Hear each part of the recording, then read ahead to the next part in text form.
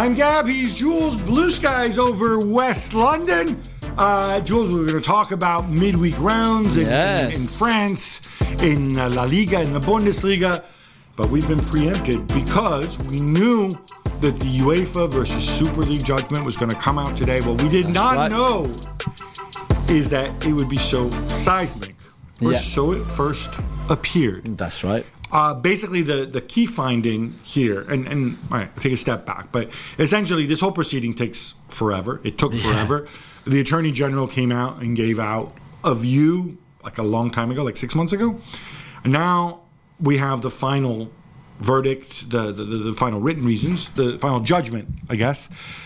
And this judgment says that UEFA have abused their position, UEFA and FIFA, as organizers, because they organize European competitions and also they regulate them. This case was brought by an entity called A22, which is linked to the original Super League members. That's right. Real Madrid and Barcelona were kind of the two clubs that were left in it, at least publicly. They brought this case, originally in Madrid, then it went to the European Court of Justice. And on the surface, the headline is undoubtedly that they won. Yeah, it feels like a little victory, certainly for the Super League, for especially the two clubs, the two main clubs still left in it, Barcelona and Real Madrid, and their presidents, Florentino Perez and Joan Laporta, in the sense that it looks like, and certainly what the European Court is saying is like basically the way that UEFA and FIFA blocked this Super League project was unlawful. They were not allowed to do that. The way that the rules that they have relating to accepting other competitions is just not right. So that is the headline, and that was in because they released something called the executive summary right in the morning, and it makes it pretty clear that that's what they found. But then you have the actual judgment, and again, you know my thoughts on lawyers and legalese. It's very long. And already, when you speak to the two sides, to A22 and to UEFA, they're both putting a real spin on this. Yeah. Because one of the arguments that they're making is saying, okay, so UEFA can't pre-approve a league. They can't say, oh, no, you can't do this league, or you have to come to us for approval if you want to start a new competition, right? But in fact, what they're saying is their system for providing pre-approval is wrong and is illegal. Yeah. UEFA have since introduced a new system in 2022, for example, which wasn't considered by this court because this court moves in slow motion. Does this mean that UEFA still have the power? That's not clear to me, and I think we'll then have further test cases to interpret this, or until the legal scholars can come out and tell us what's up with this. But the other thing, which I think fans want to know, is does this mean that tomorrow, we're back to April 2021 and we're going to have this massive Super League? Yeah. The answer is probably we won't, because in a number of countries, in England and in Italy, I'm not sure about what the situation is like in France, but they actually passed legislation where you can't leave. You can't join a league that's not recognized by UEFA without UEFA approval. Yeah. So effectively, if you were to play in this, you would forfeit your right to play in the Premier League, hypothetically. Yeah.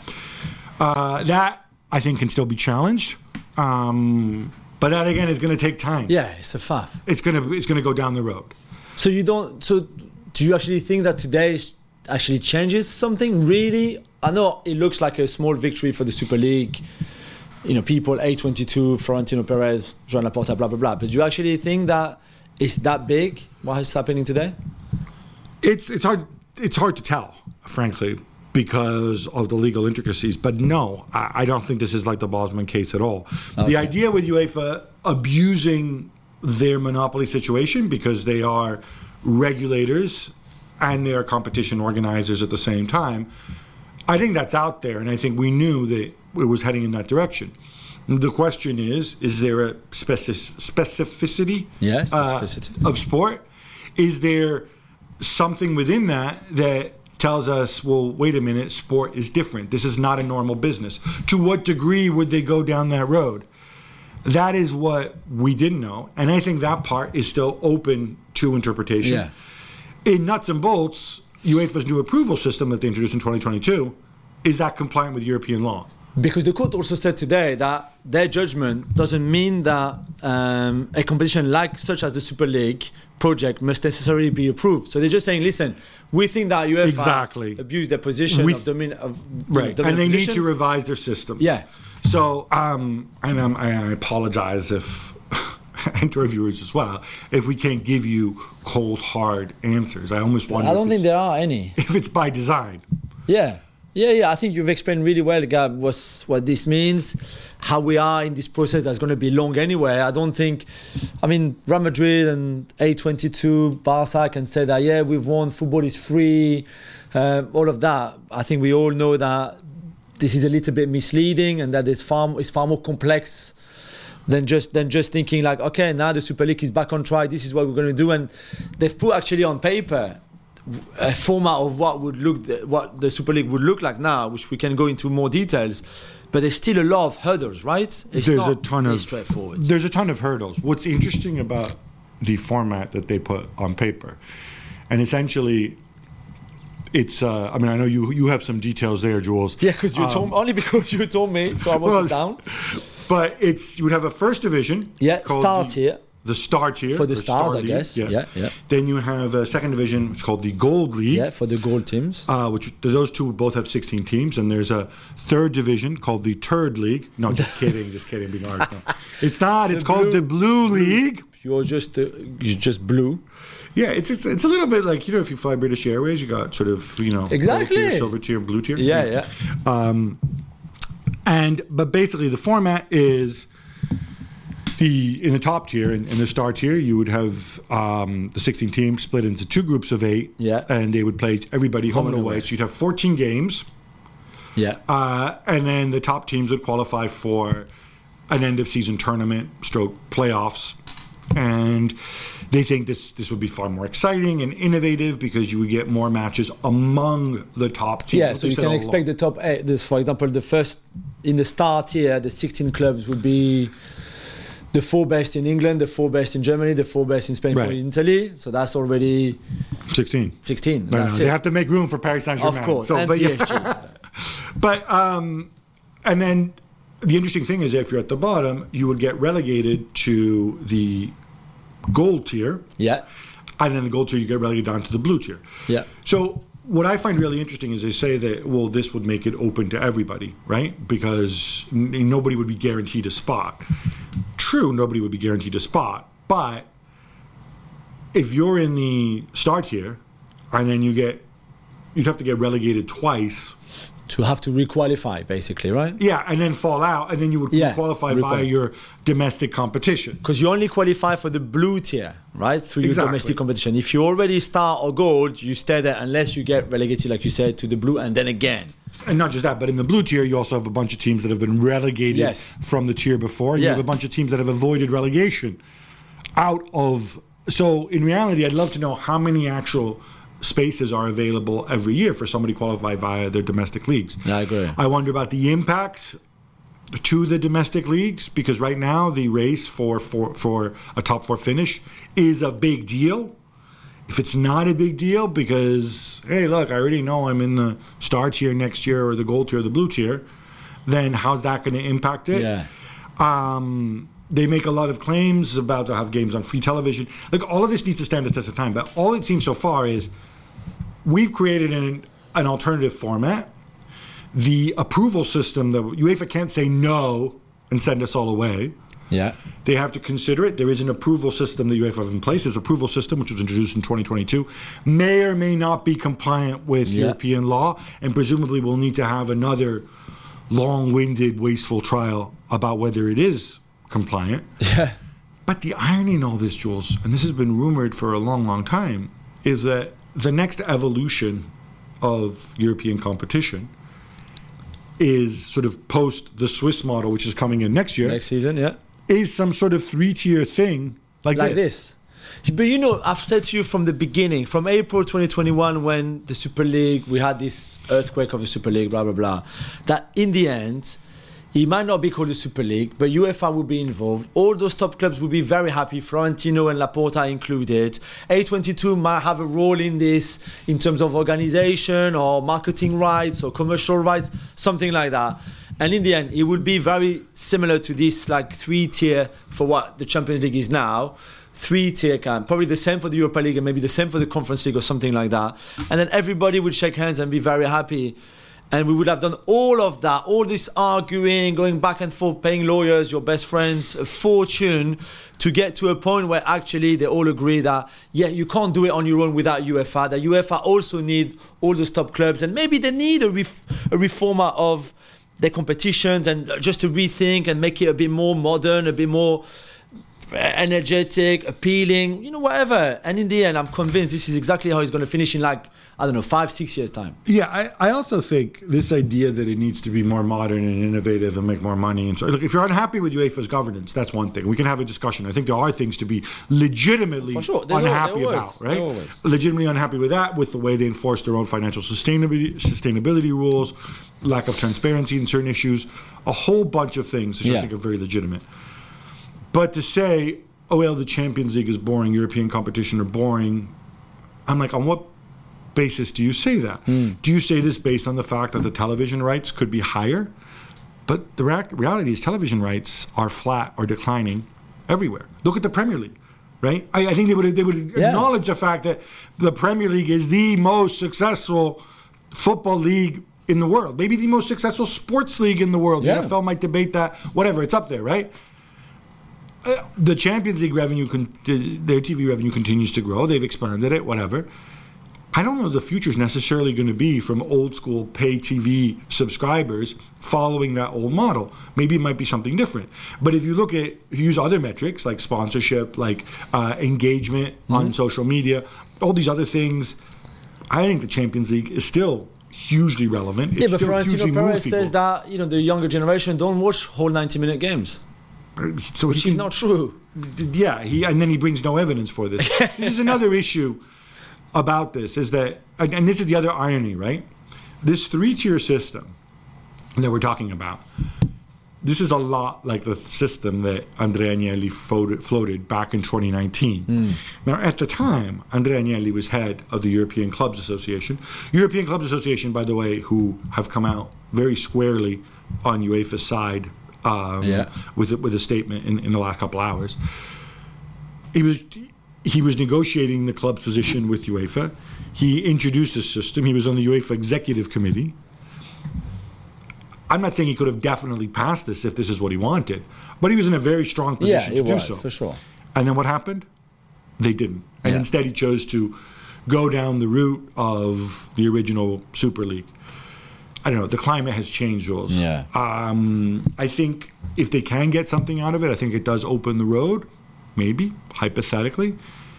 A competition that maybe it opens the road a little bit for cross-border competitions. Like, let's say, if La Liga and Serie A wanted to maybe merge or do some sort of merge tournament, I think they're going to have more latitude to do that. Yeah, that's true. I think there's a massive can of worms, like we said before.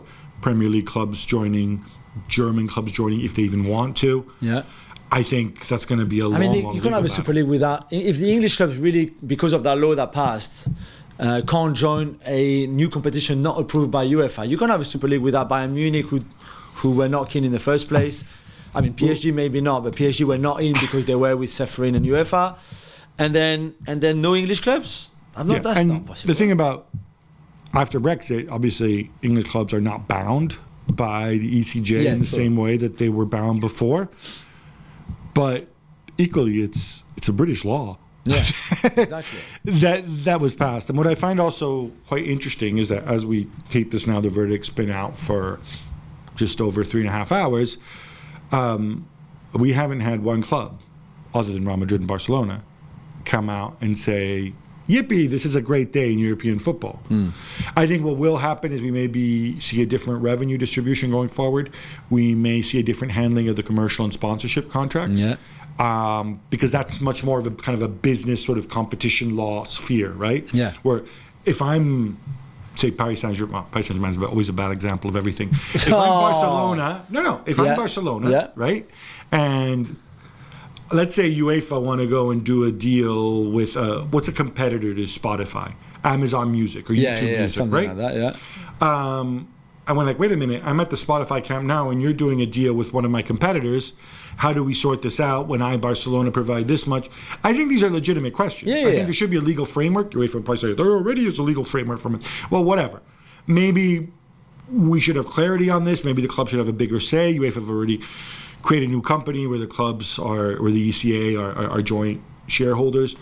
Maybe you can go further on that. But in terms of clubs suddenly being allowed to do what they want, in terms of there being the appetite, I don't know. Let me ask you this, and let me leave you with this thought. We know all these clubs effectively lied to us the first time around, right? Yeah. Right? John W. Henry, liar.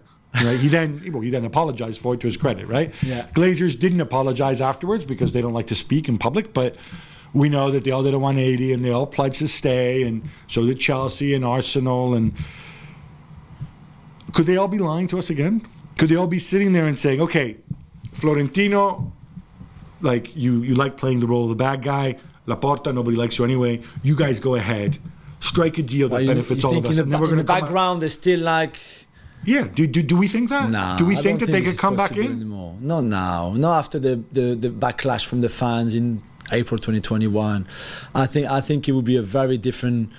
If they were to do it, it would be in a very, very different way than just catch everybody by surprise like they did 2.5 years ago, and just go, hey, this is it. We've all joined this new Super League. Come on board, kind of thing. I don't think that they would do that mistake again. All right, time will tell. And again, I'm going to repeat my caveat again. This is complicated. It's a very long judgment. People are saying different things. Maybe they'll find stuff in there that leaves room open. But in our early reading of this, there will be some change.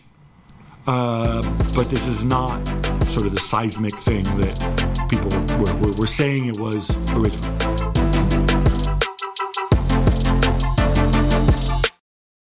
All right, enough Super League. How about some Barcelona instead? Yes. Jules, they had gone 3 games without a win. Barcelona, Xavi said they needed a win. They got the win, 3-2 against Almeria. But then we saw the grumpiest possible Xavi. I love Xavi. I love him as a player. We all do. I really like and respect him. He came out with really, really tough quotes, especially with the first half. He said, and I'm kind of quoting from the Spanish here, but bear with me. But he says, I don't accept the first half. We are not 2010 Barcelona. Either we run like animals or we won't get there. Either we give our lives or we win nothing. We need soul. Yeah. That's a really, really damning assessment. Yeah, it is. And they played Almeria, who is the worst team in La Liga by far, one of the worst teams in Europe overall. And again, with no margin, they created chances and they could have scored more. Gundogan missed a chance. I don't even know how he doesn't make contact on the ball on the line to put it in. But so it's not so much about the chances they created, because we said before that they lack efficiency, like Lewandowski does, for example. It's more that, again, they conceded 2 really bad goals. They look really shaky defensively, which is strange considering they were by far the best defensive team in Europe last season. But when you look the quotes, Gab, and especially the one about I don't accept the first half, who came off at halftime? Christensen and Jean-Felix. So Christensen is having bad games for quite a while defensively. We said it was not working. It was 1-1 at halftime. The Joao Felix one, for me, this is a message to Joao Felix. I took you off and I put Ferran Torres on. So not Messi, not Cristiano, not Mbappe, Ferran Torres on for you, because clearly the lack of commitment and effort from Joao Felix, which was obvious for us to see on television anyway already, I think Xavi didn't accept it. Yeah, and in Ferran Torres as well, you're bringing in somebody who obviously he has his critics. He's far from a perfect footballer, but he is somebody also because he was schooled under Pep at Manchester City, who will attack the space, who will run, who's going to work, who's going to work his backside off. Yeah. We've seen him at City. We've seen very talented players dropped because they didn't run enough off the ball. Look, Sergio Aguero, to name but one. So I think that probably was a direct message. On the flip side, what struck me was you mentioned the defensive mistakes. To me, they were kind of individual errors. I mean, I wasn't great collectively, but and the individual error is committed by the guy who's actually been reliable for most of the last 2 years. What's happening to him? Ronald Araujo. Help me. On the first one, on the offside, where, by the way, I love how the referee, like, after he scores, he puts the flag up for offside. He's like, the linesman, I've covered all my bases. Yeah, it was close, but it was obvious that he was even Batistao says, like, if it is, it won't be much. And it was just on. So I think he gets the line wrong there. On the second one, where Iñaki Peña, and my commentator's like, oh, it's a howler from Iñaki Peña. I'm like, I have to assume that Iñaki Peña calls for the ball. Of course, right? Surely. Any goalkeeper in that situation is going to call for the ball. And so if you're Araujo, you have to get out of the way, unless he doesn't hear him. Unless maybe the mask he's wearing like somehow blocks his ears as well. I don't get that. Araujo is making Peña drop the ball, not the other way around. And maybe Peña should have jumped with his knee high first. Like, great, so he can give Araujo a concussion. I know, but at least he doesn't concede, but still, it's just, What I thought was also remarkable is the crowd. What crowd? The people at the Montjuic. It's half empty. And again, we need to explain this for context for people who maybe haven't been to Barcelona or are unfamiliar with the situation. And Barcelona fans, traditionally, it's an enormous fan base. When the Camp Nou is full, it's the biggest stadium in Europe, or second biggest, right, in terms of average attendance. Yeah. But it's not always full. Yeah. And it's even less full in Montjuic, where they're playing while they're reviewing, they're renovating the Camp Nou. And people don't like the stadium because it's not a football-specific stadium, and because it's in another part of town. But still, I struggle with the idea that I don't want to go to watch my team. You can say, it's only Almeria and it's on television. It's fine. No, but you're not going to watch Almeria. You're going to watch your team. Yeah, and also, it's Wednesday night at 7 p.m. local time, so it's a bit early for Spain, but still. But I don't think it was empty against Girona in the big Catalan derby. It's not far for Girona fans to travel. No, and some of them did travel, but from the home end, certainly not full. So it's not the first time, and maybe that also plays a part of the lack of intensity from that first half. By the way, it could be the fans who were there were pretty intense in their booing of the team, to the point that after Rafinha scores his goal, he does a thing where he puts his fingers in his ears. My thoughts on players reacting to the crowd. Here he's reacting to criticism from his own fans. Mm-hmm. I don't quite know how I feel about that, but I will be asking you that. I have a major problem when people do it to fans of the other team. Yeah? In Rafinha's case, though, I don't know. I don't know how I should feel about this. I'm not too sure it's for the crowd. I think it's one of those, the Memphis Depay. I think Memphis was probably the first one to do that kind of celebration where you say, like, I'm just focusing on myself. I'm not really listening to the noise outside. It doesn't have to be from the home fans. It could be from the media, from away fans. But in that game, when your team's getting booed by their own fans, maybe it sends a different message. Maybe you need to have an awareness. It's different to the Bruno Guimaraes, Cole Palmer kind of celebration after the penalty in the penalty shootout in the League Cup that we will mention later on the show, for example. Maybe. I don't know. I saw it and I didn't think there was any problem in it. All right. You want to show some love to Sergio Roberto, right? You know how I feel about Sergio Roberto. I know you're not a fan. It was funny because I watched this game. I watched a post game on Liga TV, and they had former Barcelona and Chelsea legend Xavi Ferrer on. Yeah.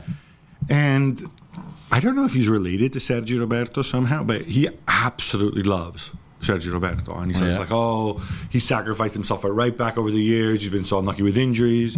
He says, he's one of the best attacking midfielders in La Liga. No? You don't think so? No. No. I was about to tweet. Okay. Before his first goal, where he missed already a chance, I was about to tweet, to post something like, how is Sergio Roberto playing in this team, please? And then he scored. Literally a minute later, he scores the header. And I was like, okay, maybe not this time. He has a contract. He's there. He can contribute. I do want to take it, though, to the midfield. Gavi's out for the foreseeable future. Yeah. Pedri, I think he's going to be out maybe till January. Then I think it's going to take 2 to 3 weeks or after the winter break. But it'll probably take him time as well. I thought, and I feel bad for him because I thought he played well against Valencia, and it looked like he's building back up.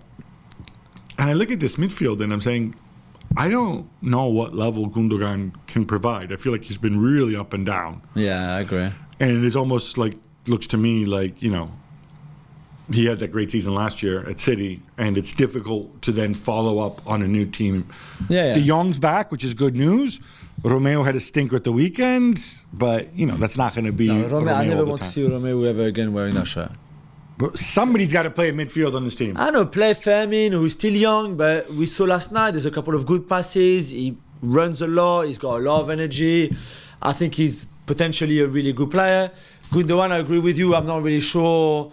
I don't even know what he wants to do, where he wants to play, because he was such a very specific role on the Pep last season, especially, where he was a bit of everything, really, in a way. But only the Pep system in that City team allowed him to be a second striker, sometimes even a 9, sometimes an 8, sometimes a 10, sometimes a 6, sometimes a bit of all of that in one.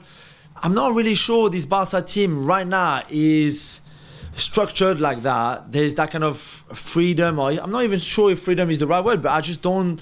And certainly that's not what they need. They need Gundogan to do one thing and do it well, whatever that is that Xavi is asking me to. So whether it's that being really high up on the pitch, close to Lewandowski, almost as a second striker, fair enough. Maybe it's to be the guy that Pedri can't be now because he's injured in the second phase of attacking plays, where you need to be the guy to progress that ball forward and create something, which Gundogan seems to me that he does less and less now. At times I saw him of that kind of player, not so much anymore.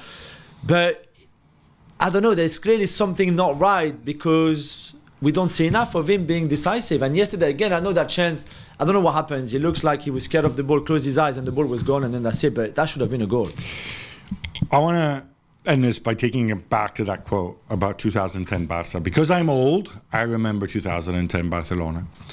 And, with Xavi, I think he's actually wrong when he says either we run like animals or we won't get there. That Barcelona team, the 2009-10 team, and like the even earlier 10-11, iterations, to be fair. Those guys ran like animals. You look at the numbers of the... so they managed to have the highest possession, and they also managed to cover the greatest distance. That was a pressing team. Messi back then was younger and ran a lot. Iniesta, Xavi, Samuel Eto'o. Come on. So it's interesting because there's no shame in running. But it's a different style of running, right? Isn't it? Because when you don't have as much of the ball or doesn't use it as well as... You don't use it as well because your players aren't as good. 2010, 2011 is the greatest football side that's ever played, right? Well, I don't think greatest ever played, but... No, but club good. side. Yeah. Club sides, really... right up there. And I don't even think he should compare. Nobody's comparing. Why is he comparing? No. Nobody's comparing. I don't think those players believe that they are like that Pep team. So I thought that was a bit hard. But I get his point.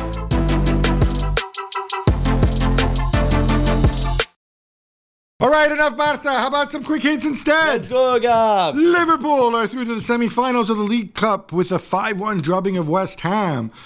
Jules, how about that Szoboszlai strike? Yeah, that was pretty special. We know why he hits the ball so well, obviously, because when he was a kid, his dad, on purpose, bought him some boots that were too small, so his feet would not grow, because his dad was convinced that the smaller your feet, the better player you are. Okay, this is a true story, but that's not why he hits the ball so well, by the way. So don't do that with your kids. Don't do that with your kids. Please. Please don't do that. However, we know, since really he burst onto the scenes when he was in Salzburg and Leipzig, that he just has this incredible technique, the way he hits the ball, and we have seen it already at Liverpool, and it was another example. I am concerned again, a parental advisory. Zlatan Ibrahimovic hits the ball better than Szoboszlai. Cristiano Ronaldo hits the ball better than Szoboszlai. I guarantee you, both have far bigger feet than Szoboszlai does. And I just wonder if his toes are a bit like... I don't know. This is disgusting. But you know what? I'm really disappointed by West Ham. You know how much I don't like David Moyes anyway. But I just don't think, even away at Liverpool, you can just... It's the League Cup. It doesn't matter. It was a strong West Ham team. Oh, yeah, strong. Ogbonna, Gerard Bowen at centre forward. It was still a strong team. Okay. Jared Bowen is... really good in that position. He's a centre forward. Not in that team. I'm not happy with Moyes anyway. No trouble for Inter this year, Gab. They're out of the Coppa d'Italia, losing at home to Bologna in extra time after they came from behind. Yeah, no trouble. They won the last two. Look, Simone Inzaghi, what does he do? He rotated again, but it was still, like you said, a very strong team. They figure, Bologna, they're flying high in the league. We got this. They would have had it. Lautaro Martinez misses a penalty. Yeah. But then Inter actually take the lead to Carlos Augusto in extra time, and you figure this is done. But then what happened? Bologna, who, by the way, were also resting players, they They had sent on good. Joshua Zirkzee. Yeah, we love that. His 2 assists, the first one especially. Again, see, watch the highlight. Essentially, off a corner kick, the ball is going out of play. He somehow flies through the air, and he looks with his eyes, back heels the ball, does his flying back heel kick for an assist to make it 1-1. Then sets up Ndoye. Ndoye, who's I don't think has ever scored in his life, makes it 2-1. Or certainly not for Bologna. To Bologna. What Thiago Motta is doing with those players, the Ndoye and Ferguson and Zirkzee, incredible. To one of the youngest teams in Europe, by the way. Yeah. Chelsea also advanced in the League Cup, Jules, past Newcastle on penalties in a game that Kieran Trippier probably wants to forget. Yeah, and I mean, who's the guy who's always like, oh, Kieran Trippier is always a 7. He's always a 7. I know it wasn't you. It's somebody else. Yeah. He knows who they are. I feel a bit for Trippier because I think he needs the holidays. I don't. Go to the Maldives. I don't care where you go. Go somewhere hot. Do nothing for 5 days, 7 days, and then come back. He's drained physically, mentally. Yeah, but you know what? Like, Newcastle have had a horrendous list of injuries. They've had to play the same guys over and over again. Yeah. And he's probably not fit, by the way, Trippier himself. Fine. Where have they not had injuries? In his position. Right? What do you mean? Like this is a guy. If you're going to rotate somebody, this is the guy you could have rotated. He didn't right? start. Kraft started at right back. But this guy shouldn't be playing. He was bad at the weekend as well. I know, but at some point maybe you bring him on just for that kind of experience to keep the 1-0 win. So you can advance. And instead, in the 92nd minute, his mistake that cost you a goal, and then he goes to penalties. There's no extra time in the League Cup. He misses his pen as well after the mistake that cost the goal directly. I just think. But again, Newcastle with 22% of the ball. That's 2-2. 22. Who cares? It's the League Cup. It's away from home. But again, don't play like that, please. Don't play like that. It's not the first time we've said it about Newcastle. Don't play like that. And in the end, Chelsea were they scored only because of a mistake, but they created, they went forward. It was still a bit chaotic and a bit messy and all of that, but at least they put a lot of effort in, more than Newcastle, really. You're happy about that? You happy you're in? No. I'm happy we're not going to talk about the League Cup for a while. Fine. Okay. Bayer Leverkusen roll past Bochum 4-0 to make it 25 games unbeaten in all competitions. Gab, incredible. And how about your boy, Patrick Schick? A hat-trick! A hat-trick. You know what? It's at the perfect time because guess what? Victor Boniface, who, by the way, came on and scored because that's how he rolls. For Schick, yeah. He's going away to the Cup of Nations, but that's okay because Schick is hitting. But you know what happened in this game, right? Xabi Alonso benches Boniface, Kosunu, and Tapsoba. The three players are going to not be there when the winter break finishes, when the league starts again, because they will be at So you can test out their replacements. This is, you think, what he's doing? This is perfect. Whatever. 25 games unbeaten. That is a new record for German football, apparently. Yeah. 2 goals for Kylian Mbappe on his birthday as Paris Saint-Germain beat Metz 3-1. And he gets an extra present as well. Little bro, Ethan, makes his debut as well, Jules. By the way, can I say something? You know how, like, Mbappe... Don't be mean. No. Okay, let me put it this way. Ethan, I believe, is more handsome than Mbappe. He doesn't have that weird round head. It depends of your taste. Some don't think so. If you do, then good for you. Okay, Ethan is 16. So yesterday on Wednesday was Kylian's 25th birthday. Yeah. Ethan is turning 17 on December 29th. So that tells us something about their parents' habits. Maybe. The whole family was there. The mum, the dad in the stands, the How much does it suck for the Mbappe family, though? Like Christmas, birthday parties, all like within a week. I know. I don't know. But it was special. My heart was melting, really, when I saw Ethan. I thought it would be. Great present from Luis Enrique to Kylian. An amazing first goal by Mbappe, by the way. If you haven't seen it, go and check it out. Amazing night. I can talk about that forever if you want. No, let's not. Gab, we're getting the Club World Cup final. Everybody expected, really, Manchester City against Fluminense. Any chance, do you think, for the Fluminense old-timers, Marcelo, Ganso, Felipe Melo? There's always a chance because it's a football match, but they have to play a lot better than they did against El Ahly. They won 2-0. One goal was in garbage time. The other one was late. Lots of chances on both sides. For Manchester City, we played this weird strikerless system against Urawa Red Diamonds. I think they had 110% possession, which I didn't know was possible, but eventually they broke through. I expected more from Urawa, to be fair. Are we excited by this final? We should be, right? I am. So Friday night, by the way. Friday the final. Long-range heroics from Harry Kane as Bayern win 2-1 away to Wolfsburg. Jules, back on track? I mean, they were back on track at the weekend anyway already with that win against Stuttgart that we mentioned at home. This one was away, and it was a different style again because this time they had a lot of the ball, more of the ball than they did against Stuttgart. We saw the Guerrero-Pavlovic midfield again that you like so much. Yeah, but I just love that. Thomas Müller with 2 assists. I mean, 2 assists. I said 2 assists. Okay, no. He does not get an assist for the Muller one. You side foot the ball. It's still given him as an assist. I agree with you, but great strike by Harry. He looked like he was freezing, and yet he was still in short sleeve. Harry Kane. I love that from him. Although he said that he's going to not stay in Germany for Christmas or in England. He's going to go somewhere very sunny and very warm. So good to him. Meanwhile, Atletico Madrid, Gabi, go down to 10 men and then let a 2-goal lead at home to Getafe slip away and can only draw 3-3.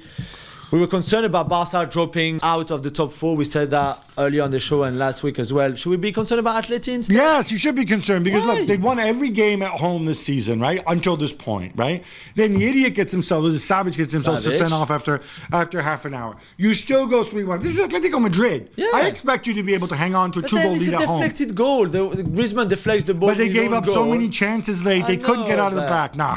Antoine Griezmann scored twice in that game to equal Atletico's all-time scoring record held by Luis Aragonés. Jules, he did it in 6 fewer games, 364 versus 370. Yeah, and with you'd almost think one was a forward, one was a midfielder. Sorry, but still, 173 goals. Grisey at some point will obviously beat it, and he will be very happy. It's a shame that came without the win and only the draw.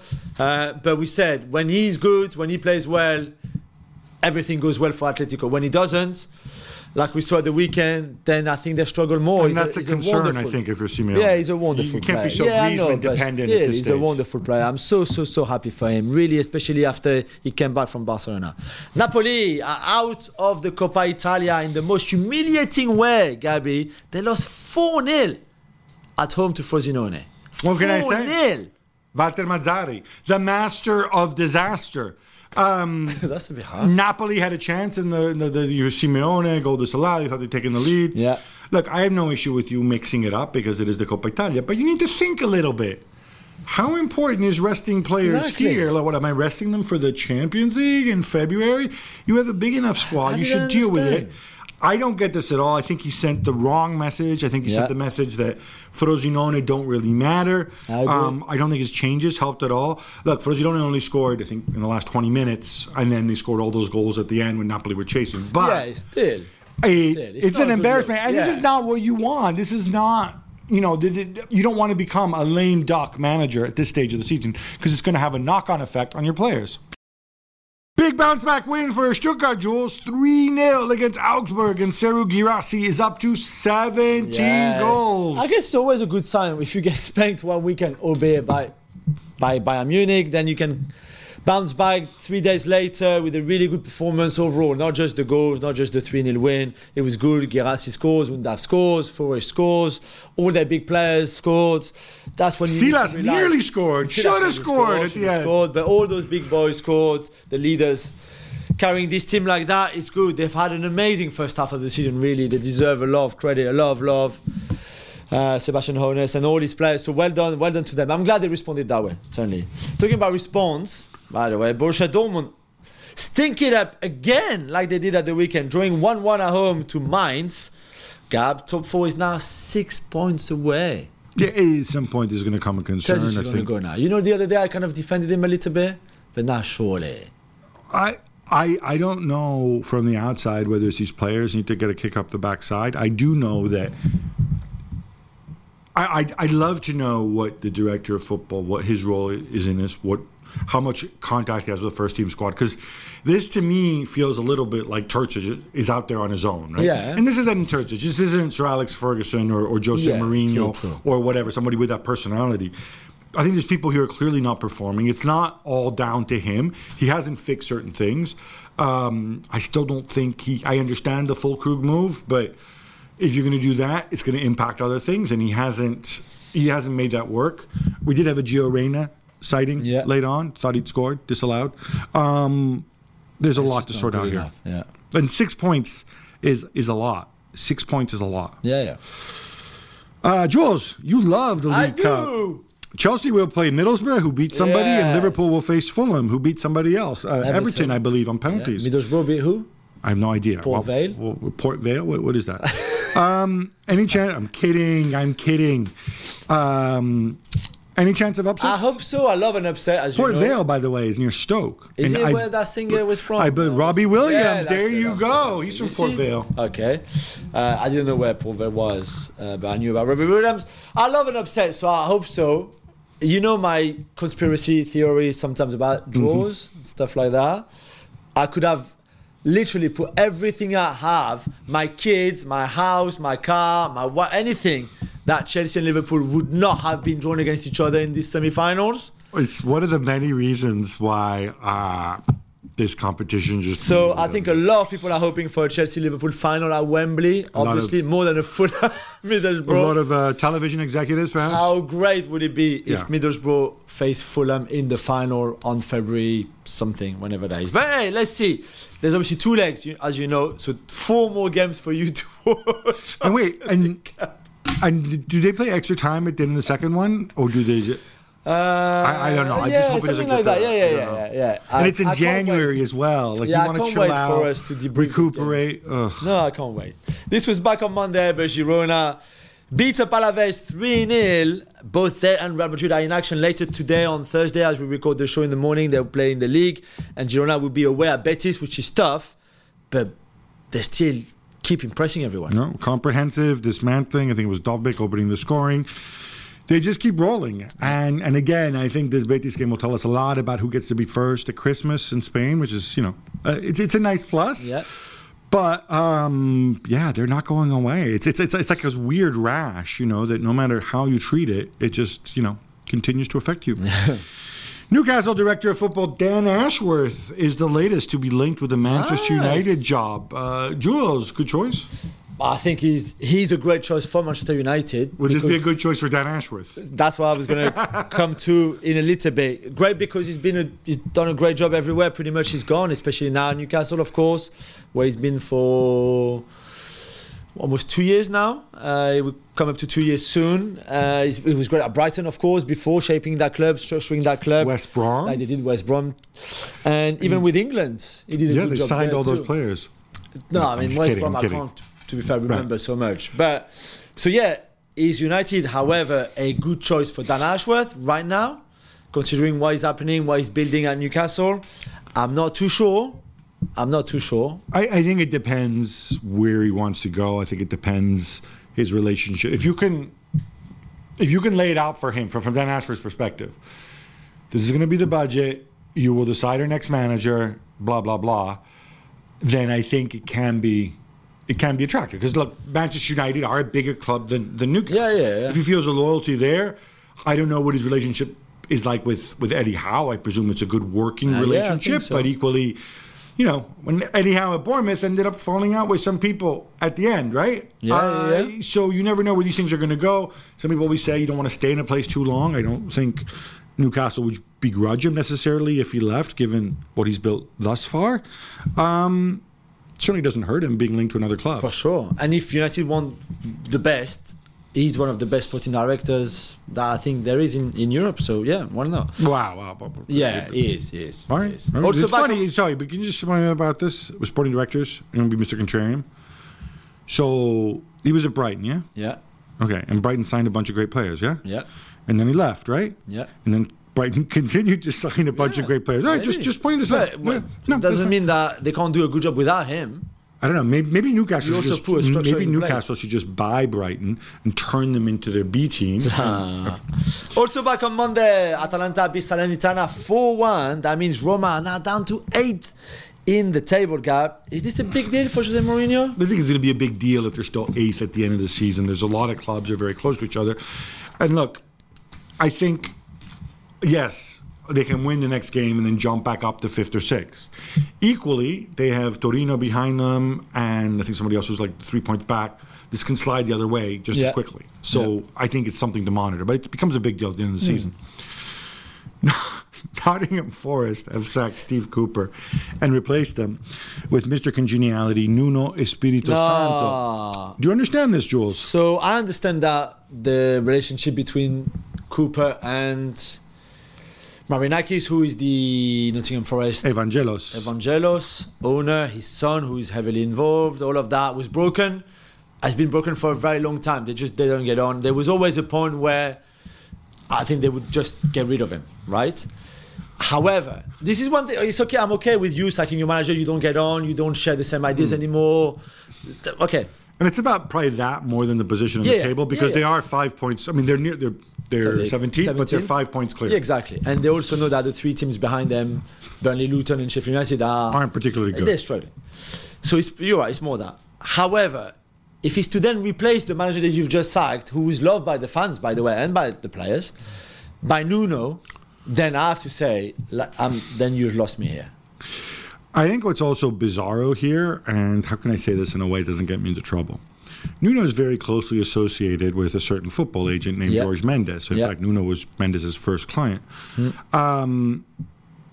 Nottingham Forest love to go and spend money, and they make a million signings. I think Marinakis gets directly involved by the son and deal with a bunch of different people. Yeah. Is this going to change when Nuno's on board? Is this part of the reason? Uncle George is already quite heavily involved too. But is this part of the reason now with Uncle George around that everything goes through him, and they said, look, we're not going to sign 30 different players, right? And so Uncle George's like, well, if I'm going to be funneling the players, then let's get my guy in as manager. Maybe. I don't know. Maybe they get Joao Felix too. Yeah, I know. Meanwhile, Gab, the Daily Mail reports that if and when Sir Jim Ratcliffe is going to complete his deal for those 25% share in Manchester United, he's going to making cuts. That's not good news if you're a fan to hear that. Was going to be making cuts to the number of people who work at the club. So these are some numbers here. And so Manchester United as a football club, they employ, and this is non-football staff, 1,112 people. Wow. Now, there's a benchmark. Liverpool, who are also fairly big English club, they employ 900 people. Yep. Tottenham Hotspur employ 750. Arsenal employ 700. City employ 720, but then there's all those other dudes who work for City football groups you don't quite know.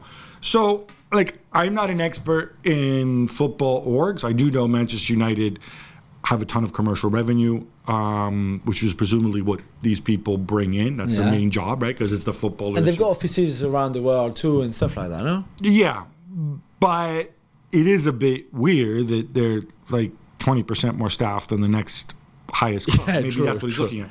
True. All that said, if you're looking to save money to spend more in your football club, as we know, most people who work for football clubs do not make a ton of money. They do it for the glamour. Yeah. So, I don't know. Quique Sanchez-Flores gets his first win in charge at Sevilla, 3-0 over Granada.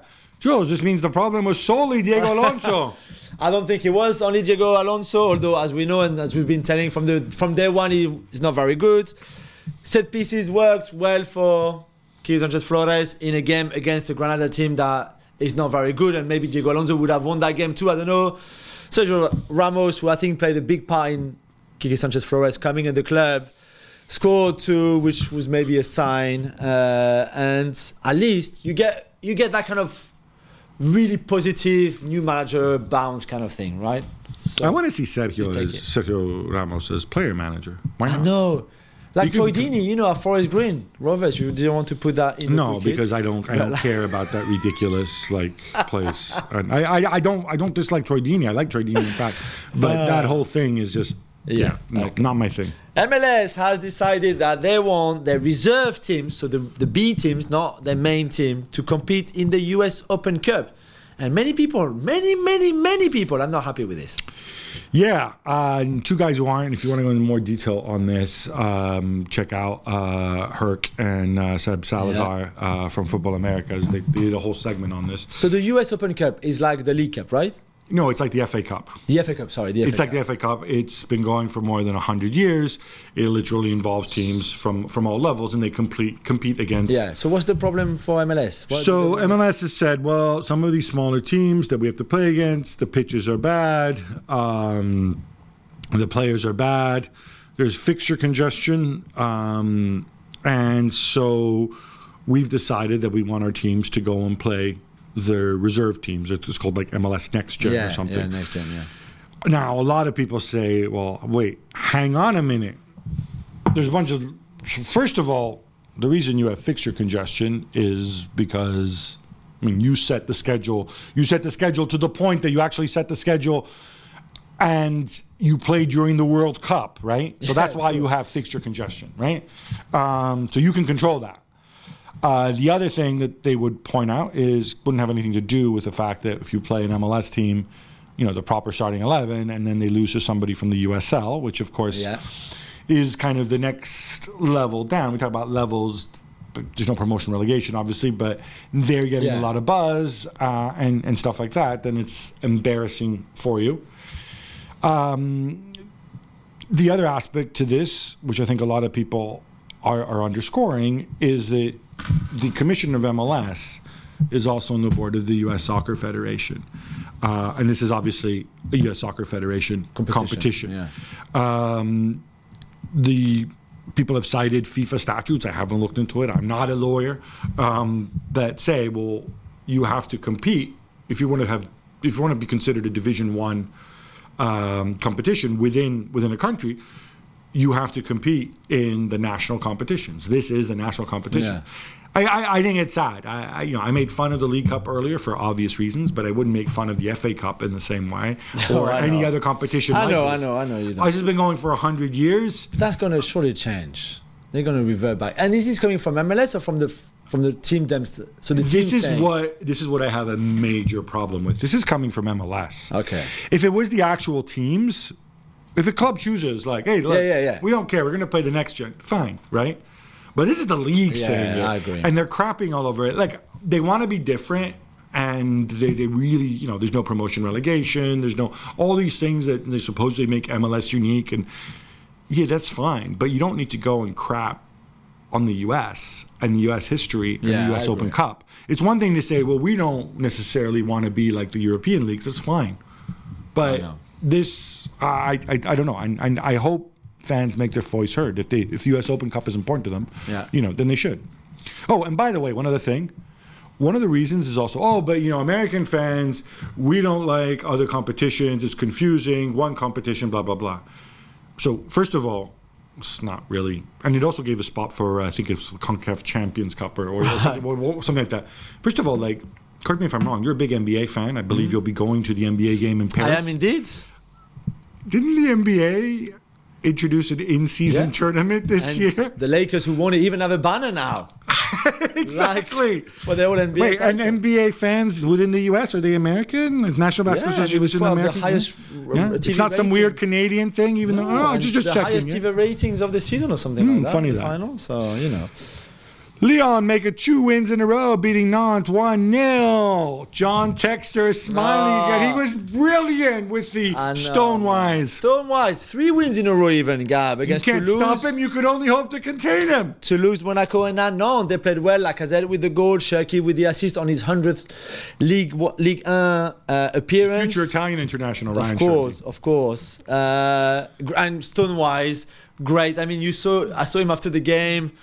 In his post-match press conference, he just looks so normal, you know, as like not really like a top club head coach or anything like that. So he looks like a guy. He looks like Dean Smith. Yeah, just like a normal guy, like your friend that you go to the pub with, kind of thing. He's a lovely, lovely guy. I'm so happy for him. It's a very late success in a career that was shaped in academies and things like that, or lower divisions clubs like Red Star. Great for him. I think now, and I'm expecting the confirmation very soon that he's going to get the job until the end of the season, which I think he deserves. And then in the summer, you see what you do with him. I think he'll be very happy to go back to the academy to do whatever he wants. But at least he has a shot at it. And so far, okay, they obviously lost the game before they against Marseille before the 3 wins in a row, but still it's very good. So now they can have a really good Christmas. You know, if the season started in after St. Nicholas Day, which I believe is December 6th, I think they would be top of the table. They're just pointing it out. Okay. And Gab, you have a correction to make after the last podcast. I did. Remember, I told you about Milan winning 3-0 at the weekend, and Giancarlo Simic coming on, or not coming on. Well, yeah, actually coming on for Pobega after he got injured and scoring. Yeah. And I said that his dad was Dario. Dario Simic. Yeah. Hey, we know. Well, you didn't correct me at the time, so I'm going to correct you now. Well, no, because I assumed. So, okay.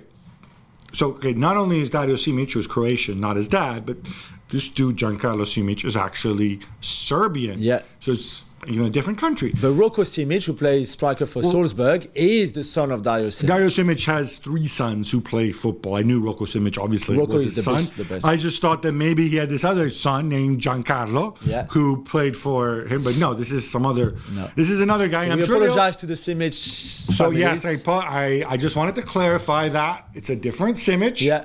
But both, one a Milan legend, one on his way to being a Milan legend. And who knows? Maybe Rocco will come over and maybe have 2 Simiches who play for different countries. How about different that? families, yeah. And different families. Brazil's national team doctor gave an update on Neymar and suggested it's not realistic to expect him to be back for the Copa America. He's going to save himself for the Saudi Pro. Oh, Sorry. I think we all knew it. We all expected it. Now it's pretty much confirmed that knee injury that he suffered, obviously, a few weeks ago was just too serious for him to be back on June 10th or something like that, which is the start of the Copa. I mean, he would have to be back not just there, but way before to be able to get ready physically, fitness-wise. It's just not possible. And there's no risk. There's no point risking it. What? To have a setback then. You see what I mean? Like to screw up your Saudi Pro League season? I don't know. But you try to rush it and you play the first game of Copa America and then you have a setback and you do the other knee or the same one or something. I take your point, and I'm not a doctor. I do wonder from Neymar's perspective, and this is a purely cynical view that I have, what are the main appointments in your life going forward? It's the World Cup in 2026 that you can probably still play in. Yeah, you will. And it's the Copa America. Right? Yeah, no, I know. So if he does re-injure himself or can't contribute or whatever, is it going to affect him in 2026? Probably not, because that's not what he's going to be judged on. I don't know. I leave this open. Open. But this is mid-December. By April, he might have... We'll have a different view. Yeah, maybe. Exactly. So we'll see. Lawyers for Juventus and Cristiano Ronaldo gave their final statements in the legal battle. Remember, we talked a lot about it on the show. Around the 19.5 million euros bonus that Cristiano believes is owed by Juventus from his time at the club. Gab, one thing for sure, that Juve don't need this anyway. No, and if you were really cynical, you might say Cristiano Ronaldo does not need another 19.5 million euros. Yeah. But equally, and we don't know this, but his lawyers are saying, wait a minute, you asked us all to take a pay cut. You then said, don't worry, you'll be getting some of that money back later in loyalty bonuses. Just don't tell anybody because technically we're not supposed to be doing this. And later they got busted for it. So Cristiano agrees with it. And then at the end, and then in the summer, Juve sell him and ship him off to Manchester United. And then they're like, okay, well, look, since you're not here, you're not getting your loyalty bonus, right? So his lawyer's saying, wait a minute, that wasn't a real loyalty bonus. I was doing you a favor in taking this pay cut during COVID. So I can understand. And look, I mean, I haven't seen the lawyer's arguments. I don't know what Juve's case is going to end up being and whether the court will accept it. But I can see why Cristiano would tell his lawyers, wait a minute here, I'm not Father Christmas. I'm Cristiano Ronaldo. And I get his viewpoint too. Yeah. Jules, that brings us to an end. What a show. What a show. But as the holiday season, and because we're going to be respecting the holiday season, our next show will be sort of a Christmas special. Or a holiday special for those who don't celebrate Christmas. Yes, true. And then we're going to be back with the real stuff after Boxing Day when, of course, the Premier League returns. Well, Premier League never really goes away, does it? Until then, love the game, love your neighbor, love yourself.